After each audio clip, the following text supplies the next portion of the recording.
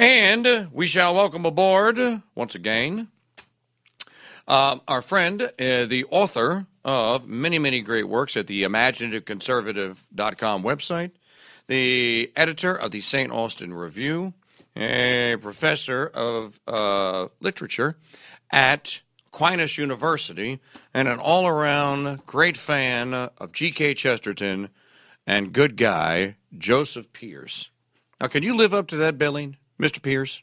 Well, that and much more, Mike, but I like your understatement. So when I was playing "Come On, Eileen," you're from the UK. You grew up with that song. Was that the first time you ever heard the words sang intelligibly? Actually, probably yes. Truth be told. Because I know in the old version of by Dexy's Midnight Runners, you would struggle to make out anything other than "Come On, Eileen." Exactly. At least it made sure you concentrate on the chant. That was the important thing. It's all about being mindless and rhythmic, like modern life. Yes. How modern of them, modernist and rhythmic. Before we get started, I didn't prep you on this, and I just re-stumbled upon it today. But I began today's show by talking about a small quest that we're on here, and that is to examine the current mainstream that we live in. And there is a mainstream; it's undeniable. And my point, Joseph, to the audience yesterday, and I fleshed it out a little bit more today, is that in the ages of faith, in the ages of what we call Christendom today, there was a mainstream. It was decidedly Christian, and we could go ahead and dare say it was Catholic. It had a singular unifying force, and that was being in communion and in harmony and unison with the Church of Rome. And this existed for over a millennia. So there was a mainstream that was Christian that did create what we know as Western. When we bemoan that we've gone to hell in the handbasket and we've lost our way and morality is gone and this and that and the other, we're bemoaning the loss of the age of faith, aren't we?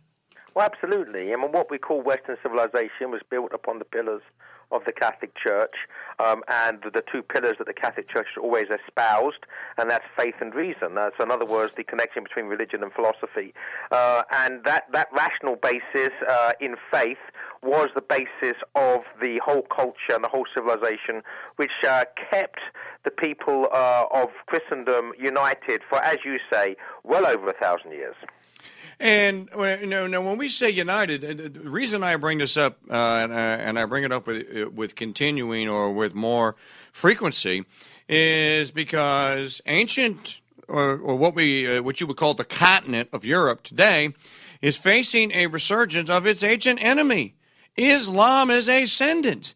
Had it not been for the church, had it not been for the dozens upon dozens of intercessions of Our Lady, Europe would have fallen to an utter diabolical conquest by the Mohammedan hordes, wouldn't they? Absolutely, and again, you have to understand history, and that that things are looking grim for Europe. Things have looked grim in the past, and to be a Christian is to if you like, embrace death, but to believe in resurrection. And we've seen that in Europe. We've seen there were centuries when Islam actually occupied the continent, the country of Spain. There was a time when Islam got up as far as northern France before being defeated by the armies, the French armies under Jean Martel. On two occasions, the Muslim armies have besieged as far north as Vienna, and of course, Eastern Europe has been dealing with the Islamic threat on and off throughout the whole duration of its history. So this is the old enemy between Europe, Christian Europe, Western civilization, and Islam, and the two cultures never the twain will meet in the sense that there's no compromise possible between them. And the amazing thing is we're being force-fed today here in the United States that this idea that there can be some unity in pluralism and harmony with Muslims. This is basically at the heart of this. That you have to import these, you have to immigrate these refugees. We have to accommodate them. They'll become part of the big melting pot that is America, et cetera, et cetera, et cetera. That is not the history of Europe, and that's not how it has previously worked, is it? No, absolutely not. And in fact, even the so-called melting pot, the United States, in many ways, is the best example in history of a melting pot working. But that melting pot, we need to remember, was kept going. The thing about a melting pot, and Chesterton spoke about this, is that the melting pot itself mustn't melt. And if the melting pot itself is not going to melt, it has to be made of a strong enough metal not to melt. And that metal needs to be basically based upon patriotism. And yes, in the American experience, there was a period of economic prosperity coupled with patriotism. So there was room, if you like, for immigrants to come in fact, a need for immigrants to come in because we had an expanding economy. And when they did come in, the whole psychological idea was they would become Americans. In other words, that America would not conform to them, but they would conform to America. So even the melting pot, if you like, has to not melt. And what we're seeing in Europe is the melting pot melting now. And quite frankly, it's probably necessary because the melting pot was set in place in Europe by secular fundamentalists who have nothing but the death of Christian Europe ultimately as their goal. And what we're seeing ultimately at the moment with the dissolution of the European Union, which I think is imminent following Brexit, that we're seeing the melting pot, the secular fundamentalist melting pot itself melting. And I think that what will come out of that, as well as probably, to be honest, chaos and violence, will be a rebirth of Christianity. We're already seeing it in countries like Poland and Hungary, and I'm actually quite encouraged by the turn of events in Europe, in spite of the terrorism of Islam. Really? I am indeed. I mean, basically, the thing you have to understand, Mike, is I'm a Christian, right? And as a Christian, I believe the gates of hell will not prevail against the church because God Himself has promised that. That's and right. Then when you balance that up with our knowledge of history, where, as I've said, Islam has been making encroachments in Europe throughout its history. Secularism, worldliness, has also been the perennial enemy of the church. So, if you like, what we have is three forces at work in the world. We have two forces that are basically dark and evil, and one which is good and leads to heaven. The two forces that are dark and evil is the power of Islam and the power of secular fundamentalism, and the power that leads to heaven is the power of the church. And ultimately, the power of the church will not be destroyed by the other two powers. That is I say this often, that the gates of hell can't prevail. It doesn't mean they can't be dented. No, they can be dented. Of course they can be dented. They were dented in the sense that Christ's own hands were dented by the nails. I mean, the point is there is no path to heaven except via the cross. So the life on earth is always going to be a struggle between the forces of good and the forces of evil, and that's just the way that it is. And of course, as long as you're on the right side, which is the side of the good, you're also on the winning side. I like being on the winning side.